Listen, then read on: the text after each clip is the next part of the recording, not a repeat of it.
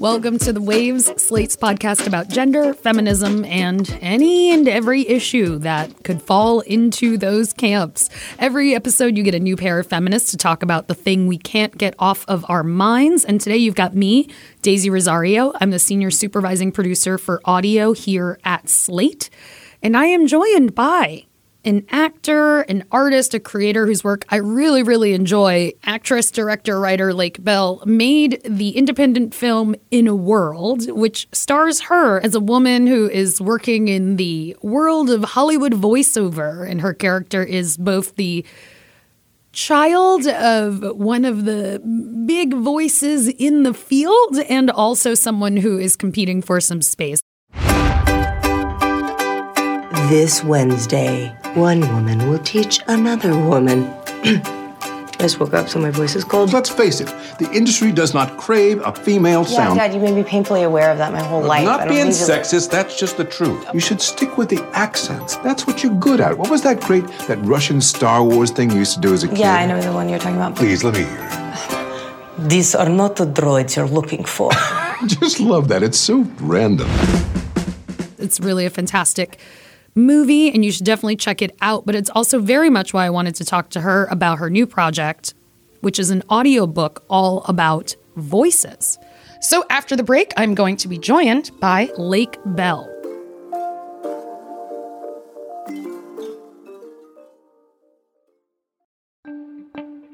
Hey Waves listeners, if you're new to the show, welcome. And if you like the show, do us a favor and subscribe to our feed. New episodes come out every Thursday morning. And while you're there, check out our other episodes too, like last week's about Sarah Palin.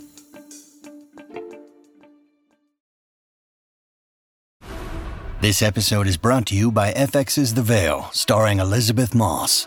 FX's The Veil is an international spy thriller that follows two women as they play a deadly game of truth and lies on the road from Istanbul to Paris and London. One woman has a secret, and the other has a mission to reveal it before thousands of lives are lost.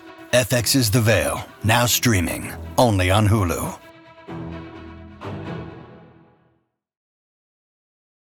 Lake Bell, welcome to The Waves. Thank you. That sounds like it's all very fitting, that sentence, given the lake and the waves and all of it.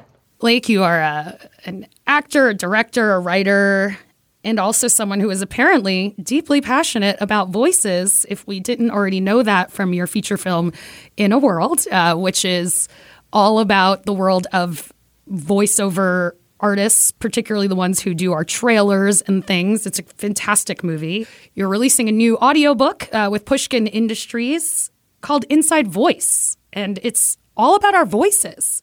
Tell us a little bit about what this project is. Inside Voice, my obsession with how we sound, is very much that. I think that, not only has my obsession with and passion about the human voice, not only has it been sort of something that has been my North Star in the work that I do, but it's also just from a sociological, cultural discussion point of view, something really compelling to many people. They just don't even realize it. So before we go out for our day, we kind of look at our hair and we check our teeth and we, put on the good trousers, not the ones that I don't like because of the thing that they do at the waist. We're really thinking about what we look like and how we present visually and aesthetically to others.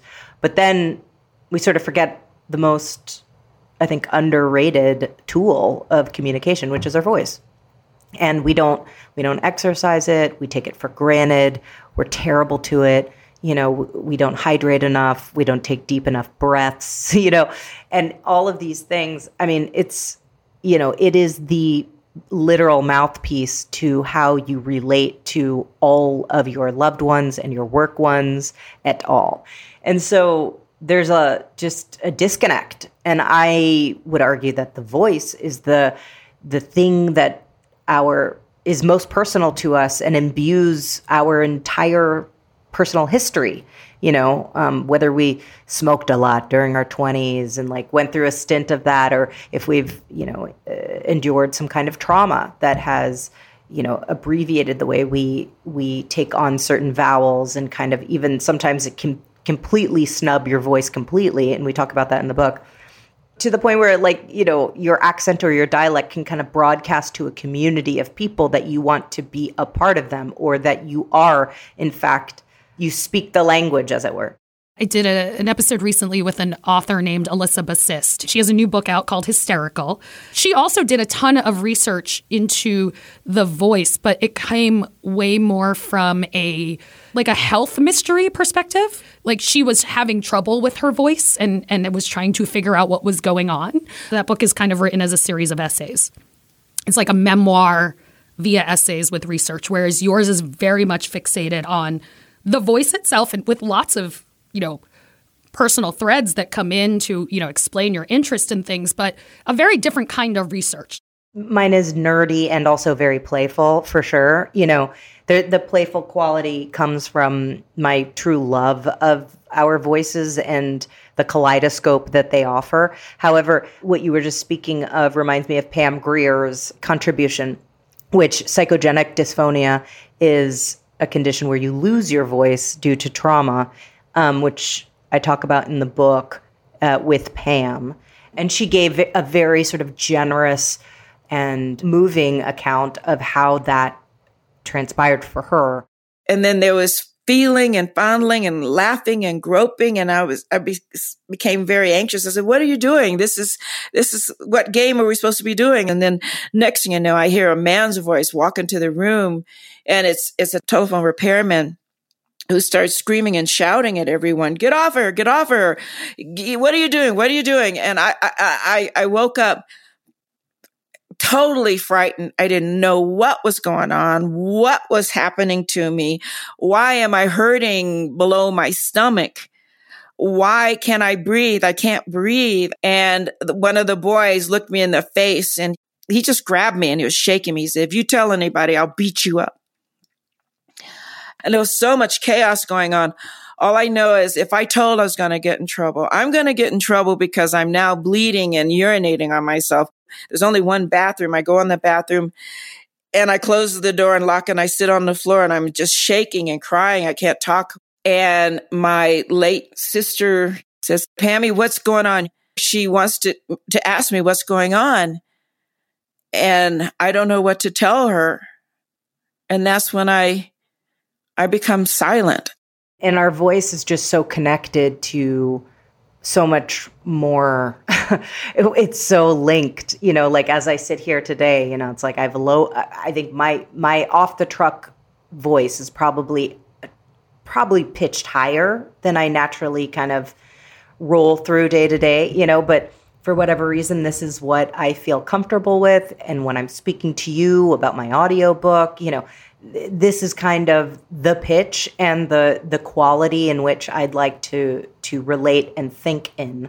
And then, you know, because our voices have this kind of pliability, you know, how I speak to my children, it can soften and be a little bit higher maybe, you know. And do I, when I've had a couple drinks, do I fry a little bit? Sure. You know, like, you know, and it's like, yeah. And so I love the cheeky, playful nature that, you know, and especially me who I like to do accents and dialects in films and things like that. And I think there's a generosity of spirit in this research. We all get to be kind of level and balanced in that we're all, excuse me, my voice, we're all kind of in it together, and we're totally allowed to have some self-loathing. We're totally allowed to like be embarrassed and, you know, and all those things. But then additionally, in the book, I'm kind of like, okay, what's going on here? Why are we so disconnected from this tremendous set of muscles that do us right every day?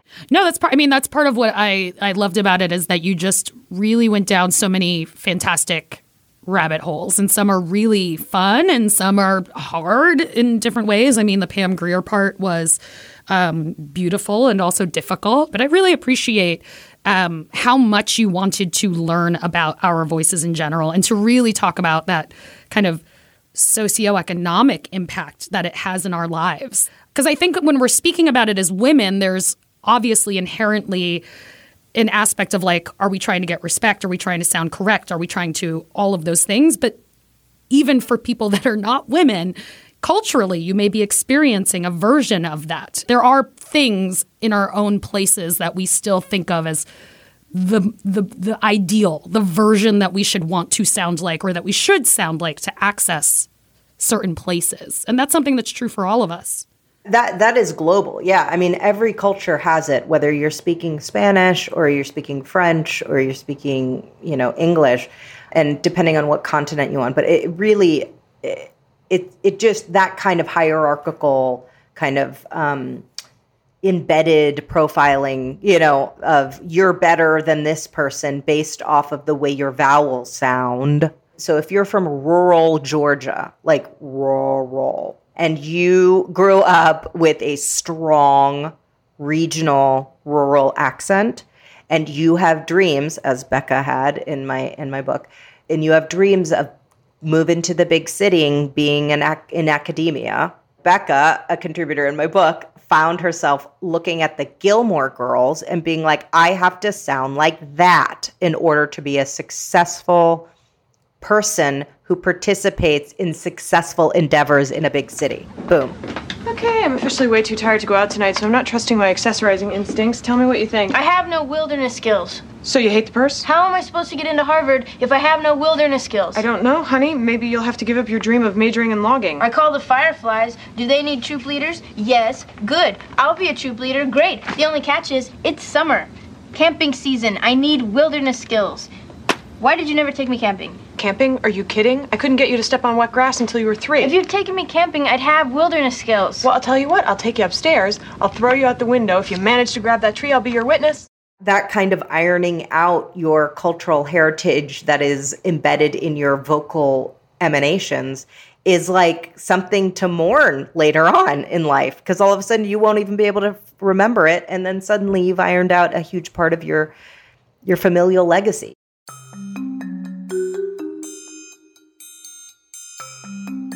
We're going to take a quick break, and when we come back on The Waves, we are going to dive a little bit more into how much of this is our choice versus not. That's right after this break.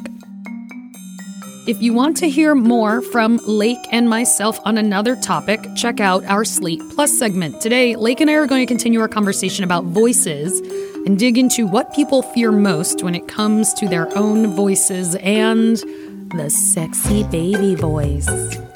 And please consider supporting the show by joining Slate Plus. Members get benefits like 0 ads on any Slate podcast, no paywall to the Slate site, and bonus content of shows like Amicus, Slate Money, and of course, this one. To learn more, go to slate.com/The Waves Plus.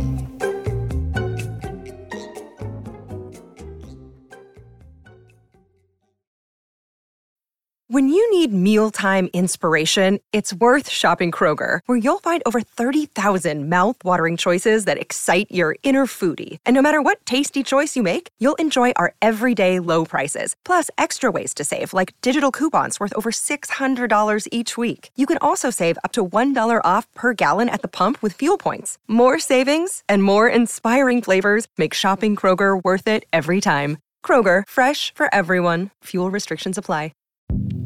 Hi, this is Dahlia Lithwick, host of Slate's legal podcast, Amicus. If you're listening to this show, you might be interested in Amicus's live show that we're hosting in Washington, D.C. on Tuesday, May the 14th.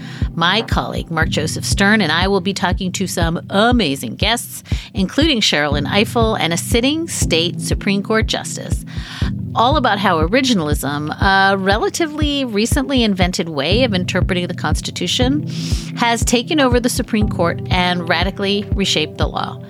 It's been doctrinal rocket fuel for the conservative legal movement and facilitated the rolling back of abortion rights, the expansion of gun rights, and the obliteration of the separation of church and state.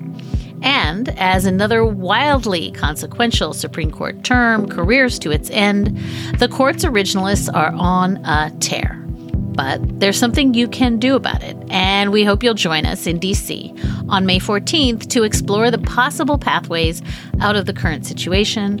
Go to slate.com/Amicus Live for tickets.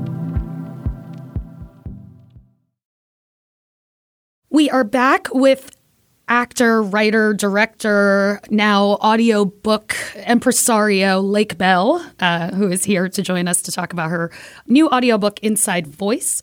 So we were talking about the hierarchy of voices, the way that it tells us about who we are and where we are and the places we want to get to. I mean, I imagine that this varies for people, but in your research, I mean, how much do you feel in your speaking voice and day-to-day at this point is a choice versus what you've absorbed? It's a really great question. I mean, I feel like we are, we're in the industry and the business of voice. So my choices are, I'm quite self-aware, vocally self-aware.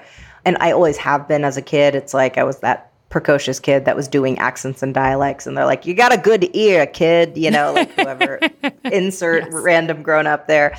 But, I think that a lot of the times we are not making these choices. As we walk through and go to the grocery store and we're not talking in a way that's aware. If a telemarketer calls you, and they're like, we'd like to tell you about, you're like, no, thank you. And you're like maybe more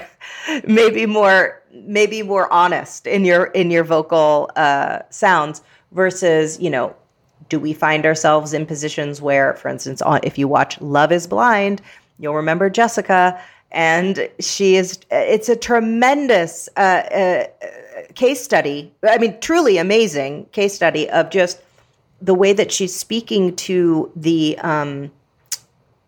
in her little pod where she's just talking to camera and saying, this is what I'm feeling, and, I really like this guy, and maybe it could go somewhere. And then when she is with the guy and in the actual Love is Blind pod, she's talking like that. And she's talking to him and getting to know him, but like only using her voice and using it like that. Oh, this is us right here. Ah! Yay. You ready? This is the first night outside of the pod, and it's freaking me out that I'm engaged right now. Did I really just do this? My parents don't know what's going on right now. I don't have my phone, so no one knows where I am. No one knows I'm in Mexico. It's crazy, and it's tripping me out. I love hearing the waves crash on the beach. That's my favorite thing in the whole world. And that's really interesting to me because it's like, okay, so she's making a choice to speak that way because she feels that, whatever, she feels more sexy, she feels more feminine, sounds more viable. We do a lot of style shifting in our day-to-day life and oftentimes are not aware of it.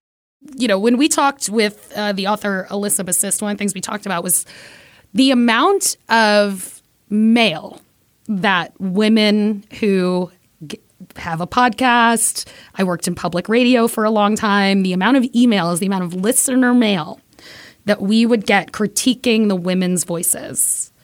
Yeah, this is hard. It's real. So we have a real, I think, society at large has a real bone to pick with female voices. It's almost criteria you cannot meet. There's a no-win solution here because if you sound more male, then you are hard and sharp, and it's it feels like you're bossing the listener around, right? Like that's the sad thing that people have reported. If you are too quintessentially gendered feminine, then in the sound, in the pitch, and the lyrical quality of it, then all of a sudden you're doomed because nobody will take you seriously or blah, blah, blah. And then if you're too kind of practical, like the sound will sound too practical, then you sound like a nagging wife. I mean, literally, there are studies that come out where they say a female voice is really, really picked apart. And I think about it in electability. This is what I talk about in the book as well, which is like, how do we get a goddamn female elected official in our highest office? And I think that voice is going to be integral as the vocal crow flies. Like Oprah's voice wins because we have a sense of there's nostalgia, there's warmth, there's safety in it. It's powerful. I've interviewed and portrayed people who've withstood some of the ugliest things life can throw at you. But the one quality all of them seem to share is an ability to maintain hope for a brighter morning, even during our darkest nights. So I want all the girls watching here and now to know that a new day is on the horizon. And when that new day finally dawns,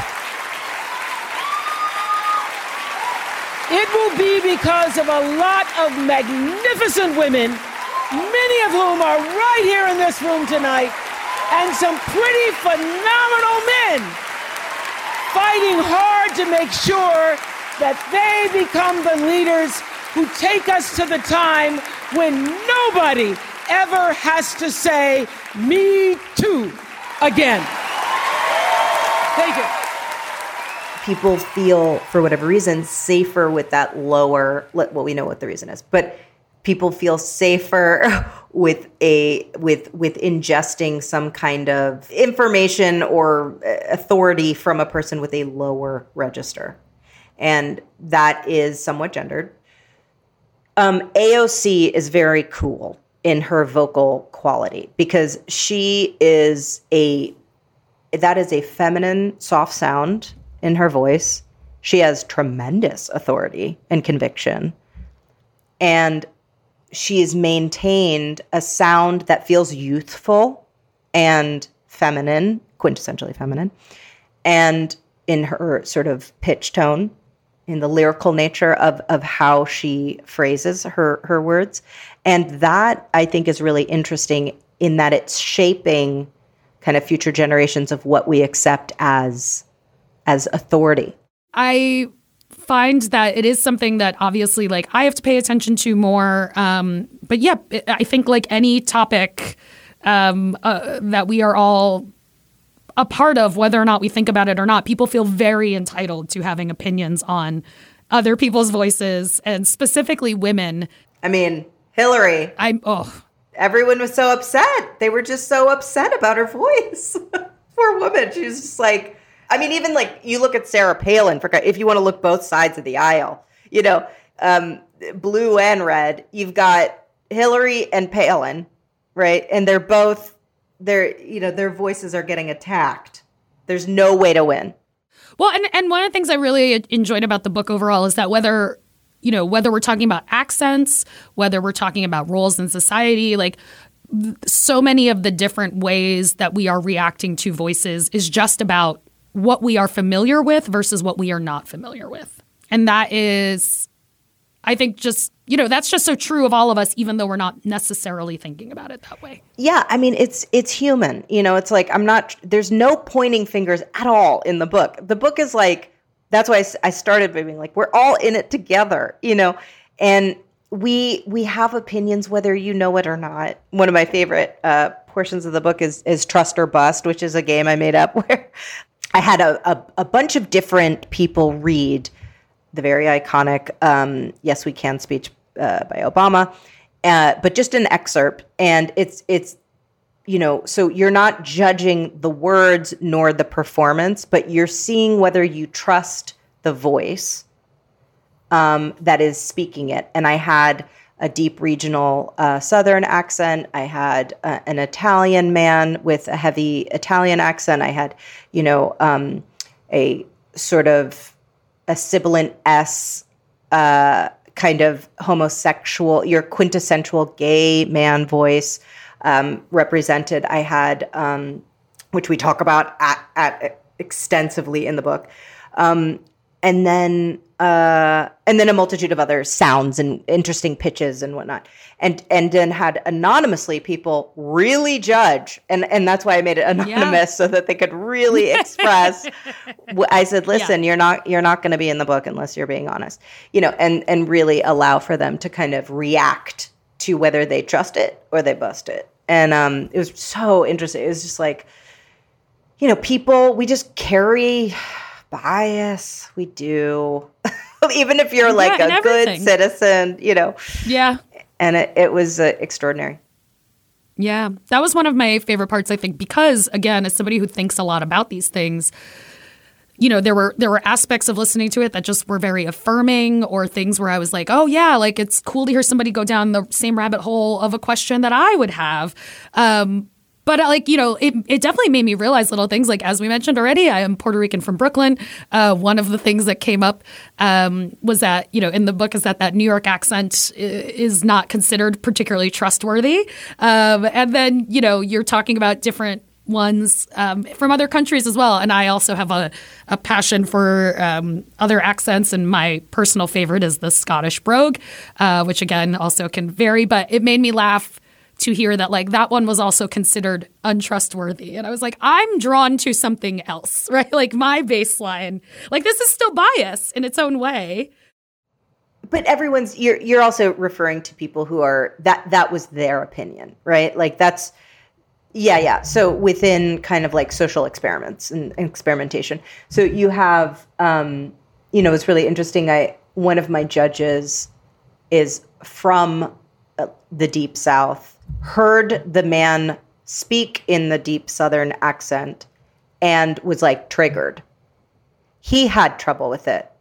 So he didn't feel akin. He's a highly progressive Deep South guy who now lives blue state and felt very triggered by it. While someone else, this other woman who is Latinx and Spanish speaking, she loved the sound of the Southern man because she thought, I can envision a whole sitting on a porch and drinking some lemonade. And she had all of these interesting sort of visual biases that she brought to the table that actually made her feel really comfortable. So it's so beautiful to just hear how these sounds and how these voices really took people on journeys, in that split second. Lake, thank you again so much. It was great to get to pick your brain and to talk about all these aspects of voices and nerding out about voices in the way that I really, really wanted to do. So thank you so much for being here again, Lake. We really appreciate your time. Thank you so much for having me. It was really fun.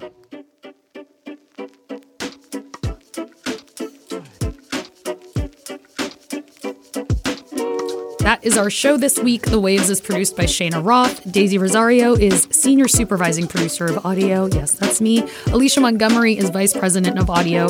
We would love to hear from you. Email us at thewaves@slate.com. The Waves will be back next week. Different hosts, different topic, same time and place.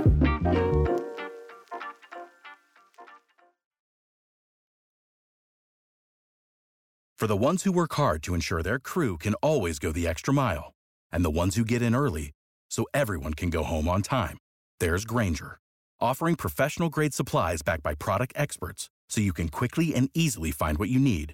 Plus, you can count on access to a committed team ready to go the extra mile for you. Call, click Grainger.com, or just stop by. Grainger, for the ones who get it done.